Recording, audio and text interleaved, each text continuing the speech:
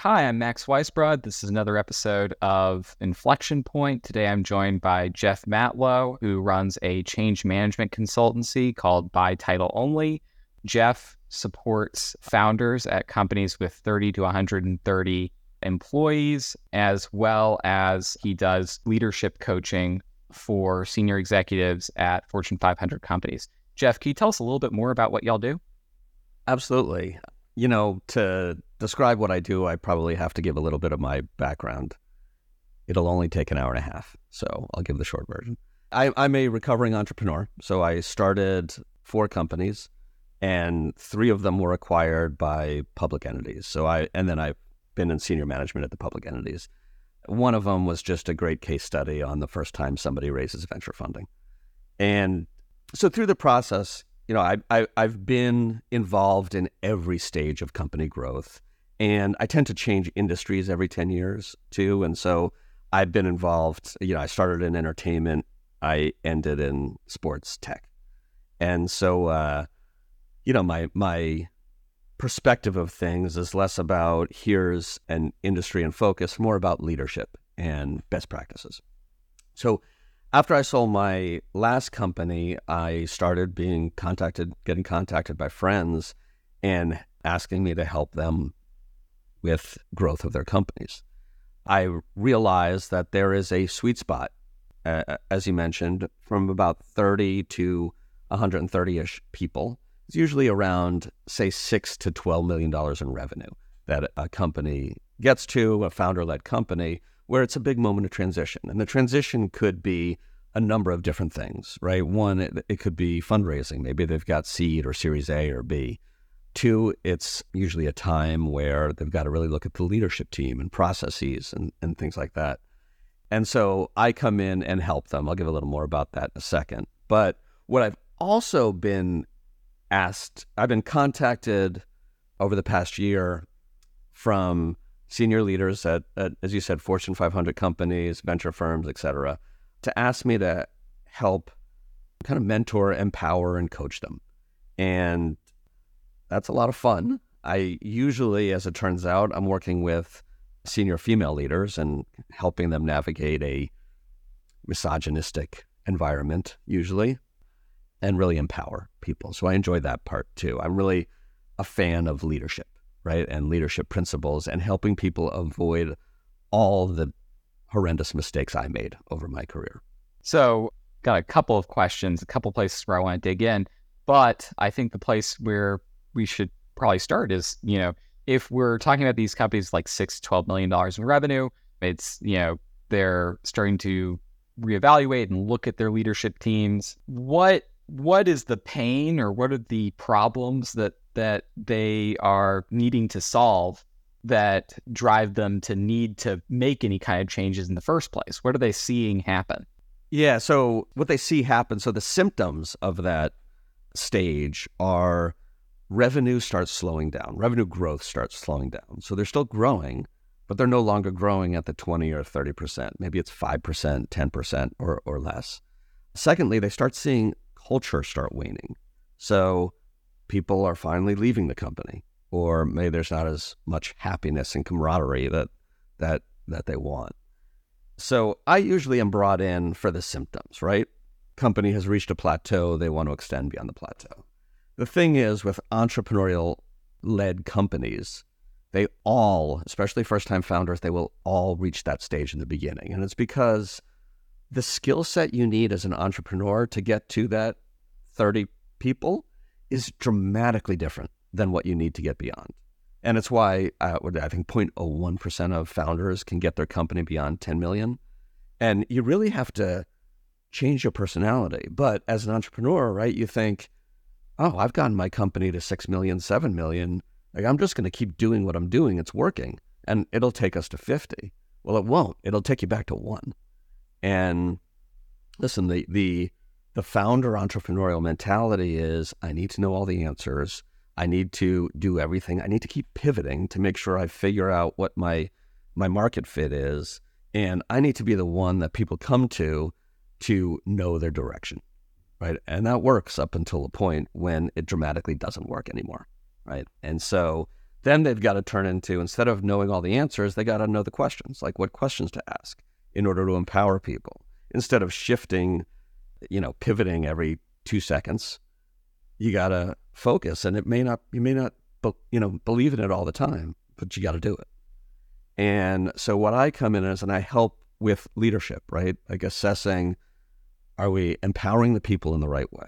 Do we have at the baseline a foundation? Is there a mission, a vision, a purpose, values that decisions can be based on? And then how is each team set up? Do they have, it's really hard for founders to have accountability and let people just do their job. And so are the leaders in place and empowered to do their job and be held accountable for it? And so I come in and I work pretty quickly. And honestly, what I say to companies is, listen, if I'm here beyond 6 months, you got bigger problems than me.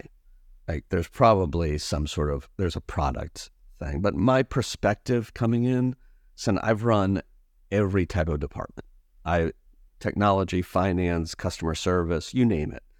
My imposter syndrome has me learning a lot about how to do every job. And so I can talk to any leader and know enough to annoy them, right? And so it helps with founders of, all right, let's look at each department and make sure that they are doing what they're doing and guiding them through that. So I get my jollies out of that. It is very different turning an inflatable kayak compared to turning, the Titanic, right?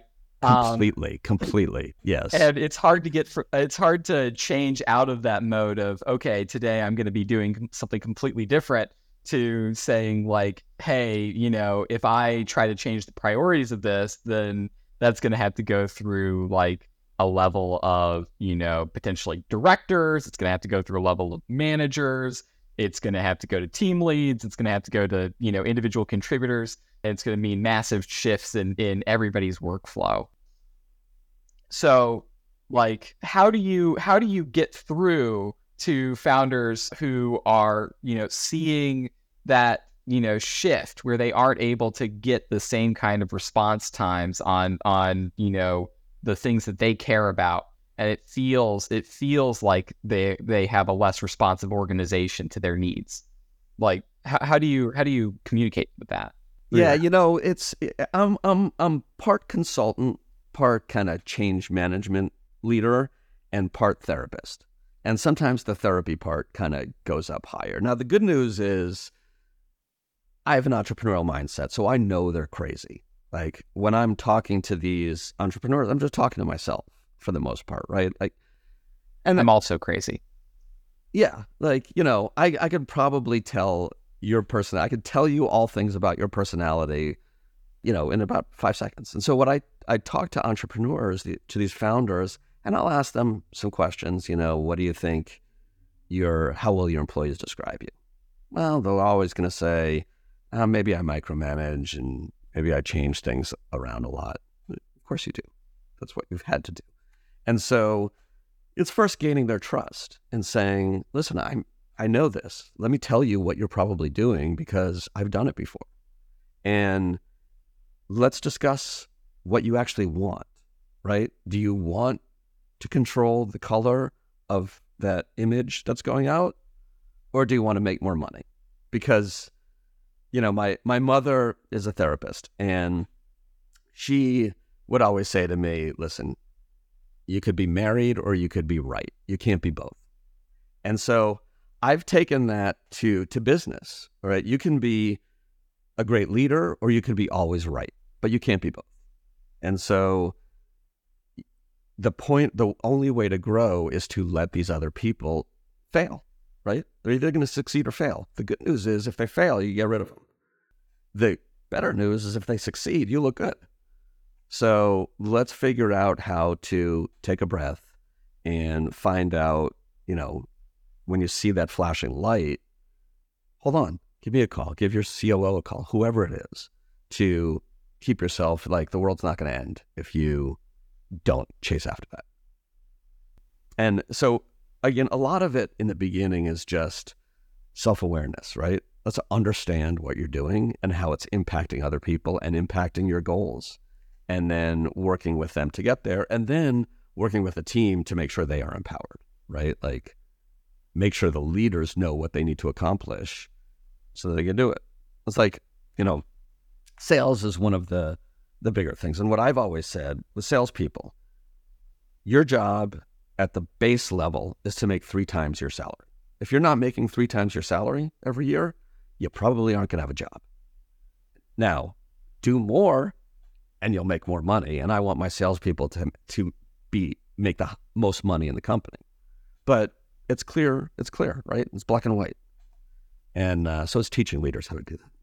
So I'm sure that all of these are very hard-won lessons. Earlier, you mentioned just offhand that, one of the companies that you started would be a case study in, a founder getting their first time venture.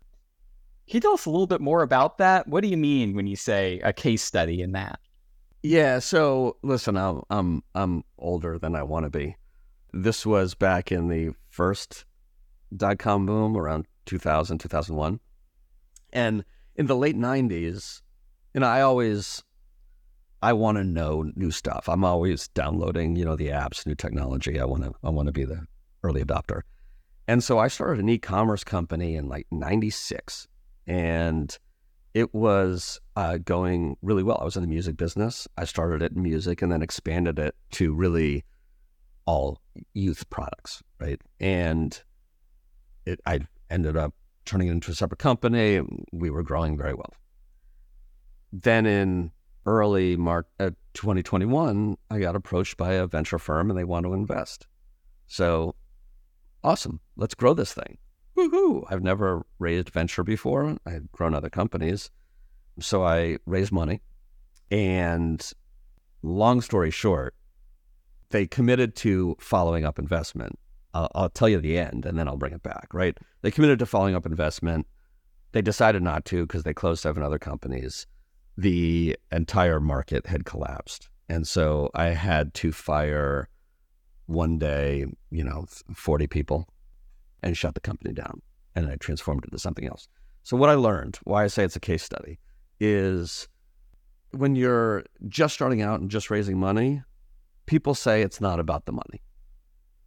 It's about all the other things, but you really want the money, right? Like, I need the money to grow. But then you get the money and you realize there's not a culture fit. Like, we don't agree on the same thing. They don't really know my business. And they're not providing any value. Like, I'm spending more time, more effort keeping them updated than they are helping me grow.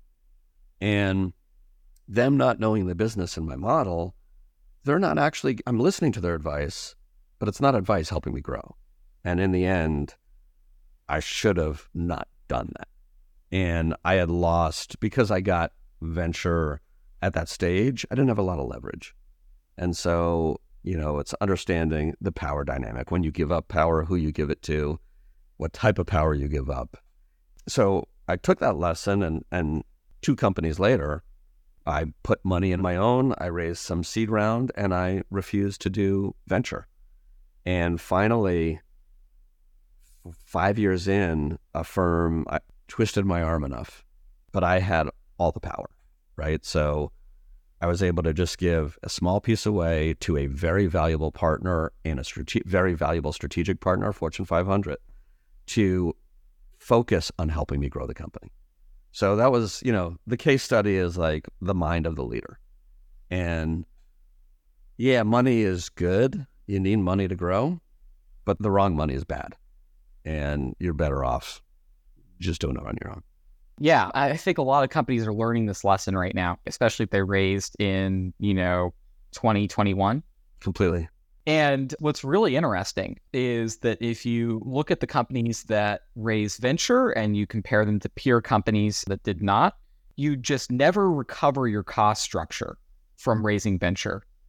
Like, if you raise venture and you hire in order to try and, goose growth and test more ideas all at once, and, you build out all this extra staffing, you never unhire, you never right size. Yeah, and there are some people who play the game really well. My buddy Eric, he was a co-founder of a company called Scopely, which just sold for $5 billion. Right. And so they Shiner Bach on him, right? And they had very smart fundraising, and they were able to put the money to work in really growth-focused ways. Started a new company, and he's doing the same thing, right? And he's raising a significant amount of money. He's raised a significant amount of money, but he is knowing how he's putting that money to work that is going to get growth. And I think that's one of the bigger problems, especially with the smaller companies that I help. They say they want money, but they're not exactly clear of how they're going to use it to grow, right? They know how they're going to use it not to grow, but it's got to be focused on what's going to get your revenue to the next level. And part of what I do in my work with venture firms too is ensuring that these seed Series A companies have a strategic plan. Like, what are you going to do? How are you going to do it? And what are the metrics you're going to hit? And if you don't hit it, what's going to happen? I know from my own business, like we've been pushing out basically talent matching for executive roles, right? And I've talked with a couple of people who were like, are you like raising or anything like that? And I'm like, well, how would I deploy the capital? Like, there's nothing. How would it allow me to either test my assumptions faster or grow faster? Is there like a revenue engine that I could blow up with more money? And it doesn't really feel like there is. And I wonder, like, for a lot of these early stage companies that are going and raising like a couple $1 million or any of these things without like a, couple of sometimes even like revenue in the door, it's like, could you prove your model without more cash, just like through handshake agreements and phone calls, right? And learn a little bit before you bring on capital partners. How do you advise companies that are early stage like that? Yeah, I have a great example of one that I was brought into. They raised a few $100 million at over $1 billion valuation on year 2, right? They were growing revenue, and early revenue was under 10 million, right? But they had a good growth. Good story. Yeah, they raised all this money. 150 people at the company. I was brought in because exactly what you're saying, like they raised a bunch of money, but they weren't sure how to actually grow the company, right? And so all of a sudden, there's a heck of a lot more pressure. Like whenever you raise money, there's pressure because people aren't giving it to you for free, right? They want more money back. And so they didn't have a plan that they can stick to.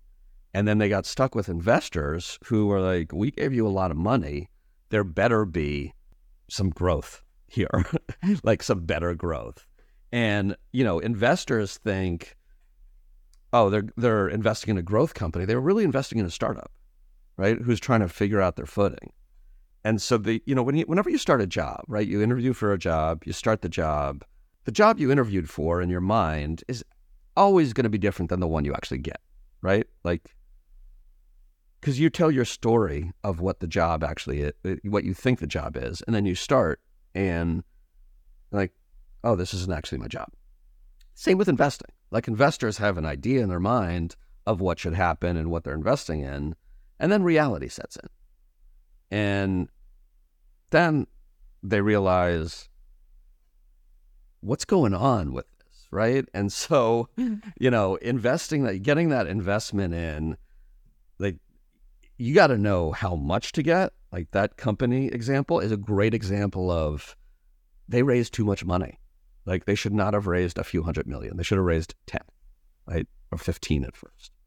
Proven their model, got more leverage, and then gone to a $1 billion in 2 years. So again, I found a lot of founders thinking, how much can I get? No. Question is, how little do you need? And that's the number you want to raise. And what are you going to do with that amount to create triple the value the next time around? Yeah. What are your levers? How much can you actually deploy against moving those levers? And, where do you want to get to for that next milestone? And who's going to get you there, and how are you going to do it? And not devaluing too culture from the get-go, right? Like, you got to learn to empower people from the get-go, because all companies are people. Well, now they're AI, but people in AI. And so let's just focus on the people part of, people, they need to be motivated to be innovative. And so how are you doing that internally, which doesn't really require money, but money doesn't hurt. So if we're looking at, the next couple of quarters here, what are you seeing happen in the market? What do you think are like the big trends that, founders and leaders need to be aware of? And, how are you navigating all of this? Yeah, I mean, I'm sure that if you ask 10 people that question, most of them will say the same thing. So I'm going to stick on some of the same thing stuff. Of course, there's AI, right? Like, it is the growth of its integration into society and into business is dramatic. And, it's crazy that we're only really 9 months into this, right? When ChatGPT launched. And so how can people leverage the power of AI to improve the customer experience and drive growth, as opposed to AI for AI's sake?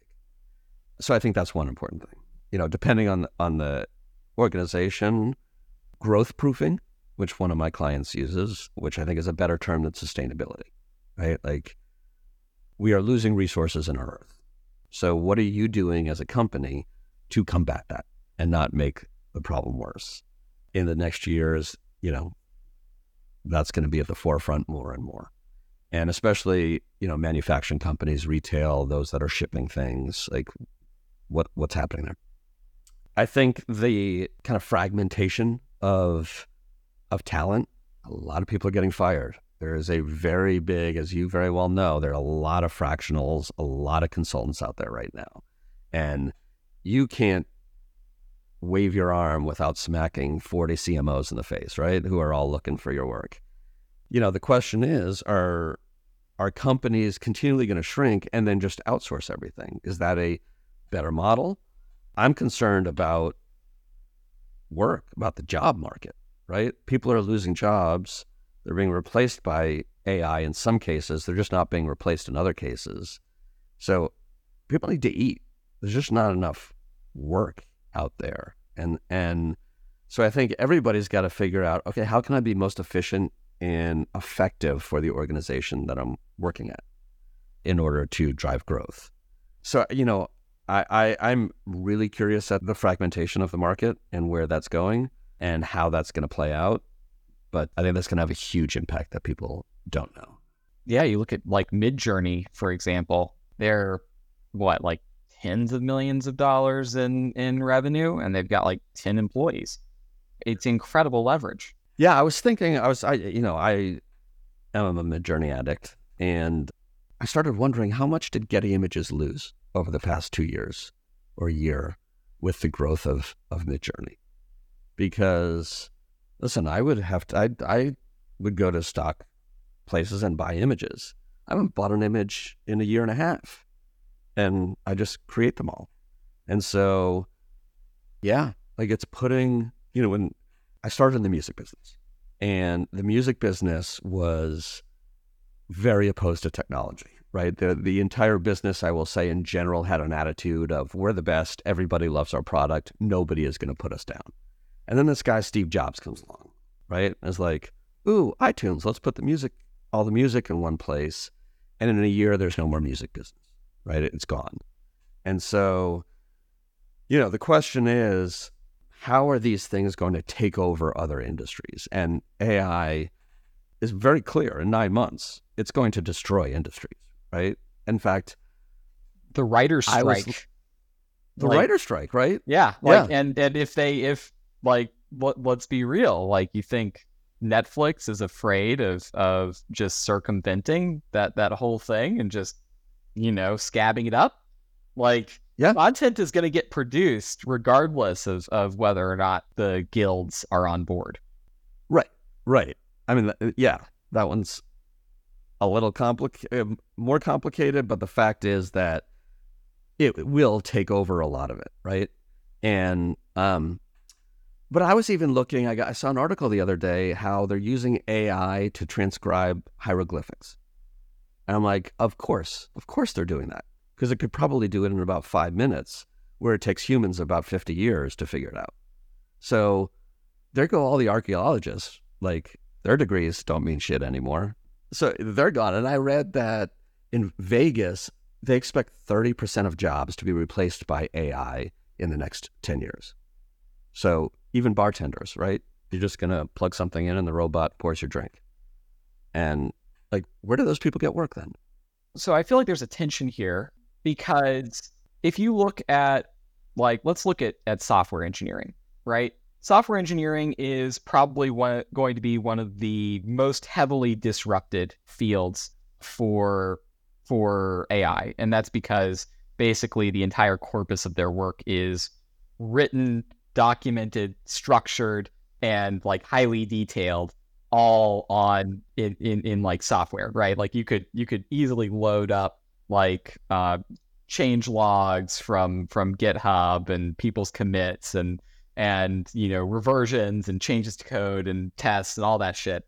And you can get a pretty good, you could build probably a pretty good agent that simulates the simulacrum of a engineer. Yep. But like, let's look at software engineering as a whole. There's more demand than ever right now for software engineers, right? And I'm not saying that AI's impact has been fully felt yet. It's just starting. But,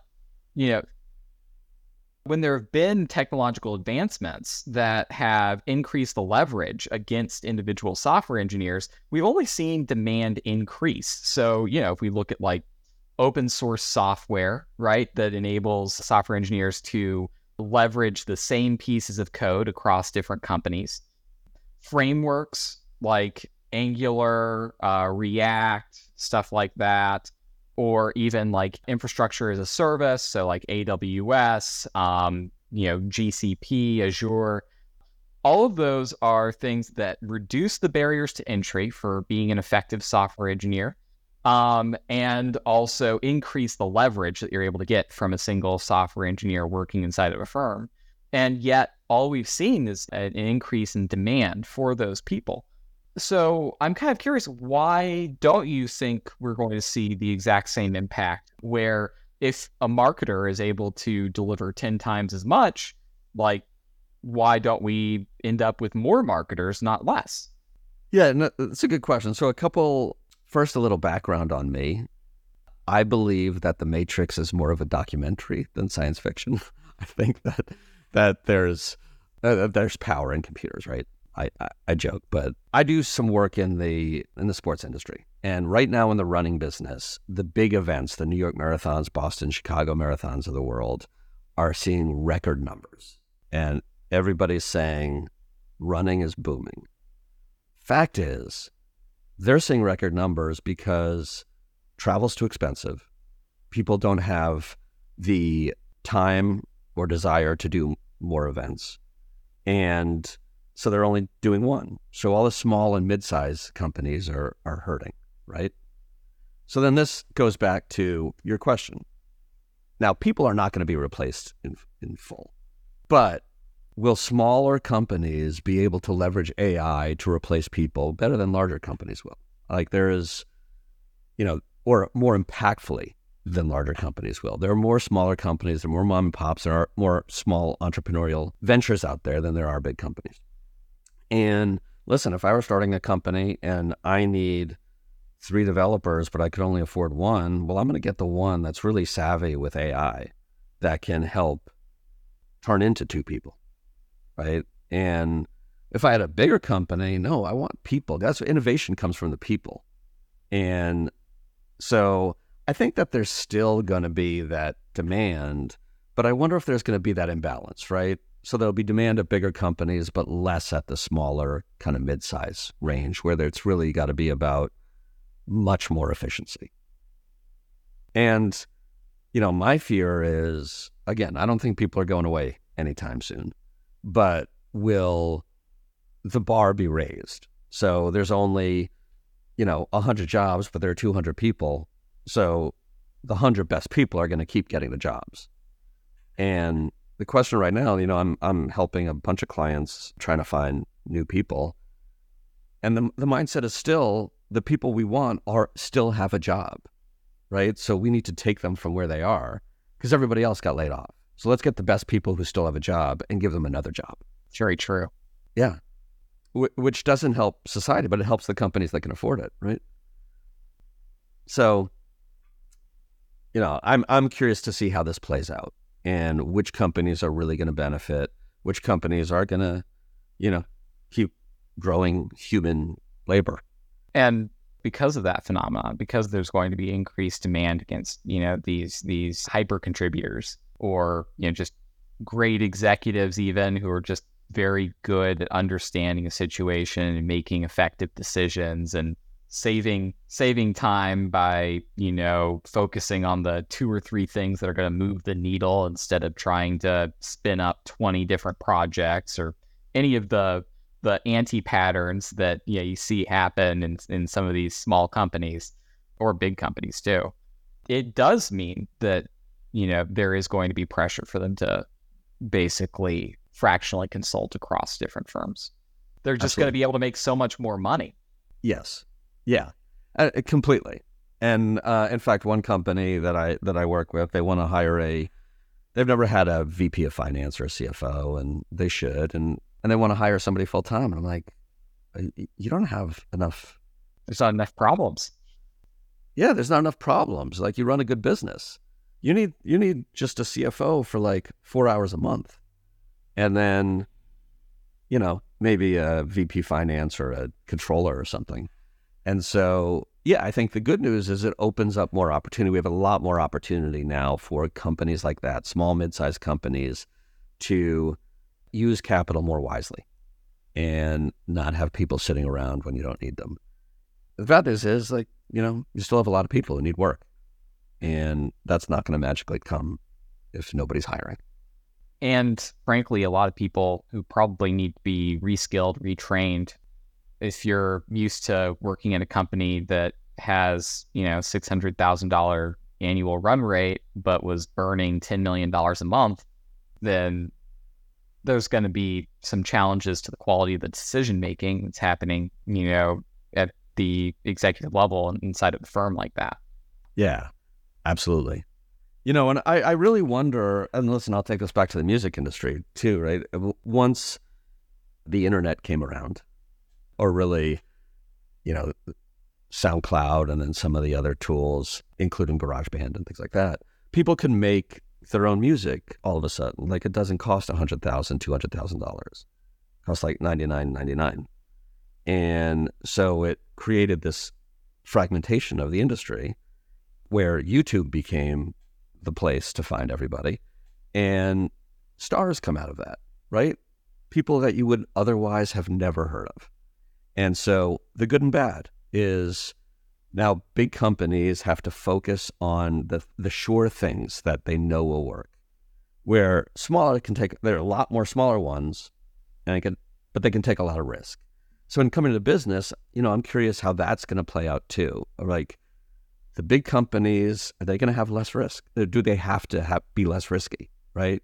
And whereas now there's going to be a lot more startups that can do it so inexpensively these days. And especially with AI, like, that's one of the really great things about it. And so, there might be new ideas. There might be more ideas that are coming and bubbling up. And so I think that's really exciting. And to your point about like YouTube and the emergence of YouTube and SoundCloud, as part of like this democratization inside the music industry, there are new channels emerging, right? Like, you've got the ChatGPT like plugin store, for example, and it becomes hard for these smaller firms, as these channels pop up everywhere. Like, how do you focus? How do you think about channel market fit or channel product fit, whatever? Like, where do you actually focus your effort and resources for getting yourself into the market and distributing? Where are your customers? Do you have any clients who are like looking at these new channels or exploring them? And are they interesting? Are they seeing any traction there? Is it useful?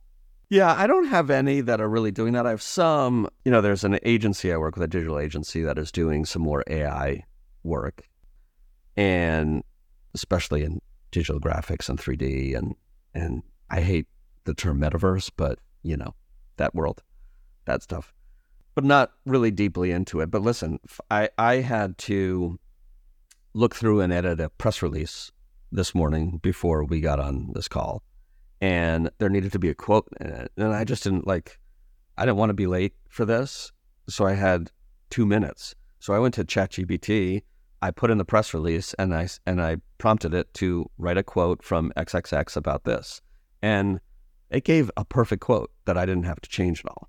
And so in 2 minutes, great, that project's done, which would normally I either have to get a person to do it, have a phone call or whatever, right? So I think, listen, AI has already creeped in small ways with everybody. If my father knows what ChatGPT is, then everybody knows what ChatGPT is.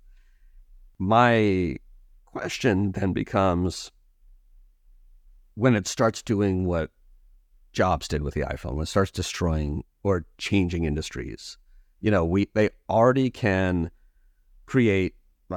I might as well be an AI thing right now, right? I could be. It could be my face, my voice, answering questions, and that changes the game for customer service. I can't stand having to wait in line for 15 minutes for a chat. Right? AI allows you to chat face to face with somebody immediately, anytime, 24/7. Who probably has a better handle on the SOPs across the company and a better understanding of the documentation. Without question, and in real time. When something changes, it knows right away. And so, yeah, there goes customer support for big companies, right? There goes the people. There go the people for it. There goes the ops person who was, basically learning and development guides to retrain those support teams too. Yeah, completely. But then, on the other hand, here comes more technologists, right, who have to build that. So, maybe some jobs get replaced by higher skilled positions or different skills. Instead of customer service, it's coding. But, I guess it goes back to your point of, we got a bouncing ball right now, and people have to learn new skill sets. And, if you don't like where AI is now, wait for another 3 weeks. It'll be somewhere else. And so you got to figure out, what's the skill set that's most valuable to a person's growth and opportunity in the marketplace. And I'm curious, people will be leaning into AI more and more. So I'm curious how it's going to play out. There's going to be a lot of bad iterations of it, but the ones who do it well will do it well. I look forward to whatever Amazon's going to do. And how are you seeing the introduction of AI to companies that you support? How are you seeing that impact the shape of the organization? You do change management. Yes, it's only in little ways now, and again, I think it's changing. It's still the Wild West out there, and I was on the plugin store pretty quickly. And a lot of the plugins that launched 4 months ago are gone in ChatGPT. They're leaving. They don't have a long life. And so things are changing pretty quickly. And so I advise, I'm looking for opportunities to integrate AI, but I don't think the world yet, especially for the companies I'm at, is at a stage of having the discussion, let's not hire somebody. Let's use this machine over here. I think it's, for me, it's, okay, what can we do? What tasks can be done better through that? What other tools can we do? HubSpot has their AI writing engine, companies that use HubSpot. I don't need to edit. Just go in and have the AI come up with something for you. Right? And it's usually pretty darn good. And so what I try to do is just incorporate tools like that to make people's jobs make them more efficient in what they're doing. It's worked for all improvements so far. Yeah. Yep. Well, thank you so much for your time, Jeff. Really enjoyed speaking to you today. Where is the best place for people to get in touch with you if they want to find you? Go to buytitleonly.com, spelled like it sounds. The take is leadership is not a title. So there are people who are leaders by title only. Just go to by title only. And you can contact me there. My newsletter is called the Best Leadership Newsletter Ever. 10,000 plus subscribers. It is the best leadership newsletter ever. Sign up for that. You'll like it or read it. And yeah, hit me up there. Okay, we'll be sure to drop links to both your website and also your newsletter below. And also you'll see Jeff's social handles. So thank you so much for your time, Jeff. It was delightful talking with you. And thank you, everybody, for listening to another episode of Inflection Point. See you, Jeff. Thank you. Bye.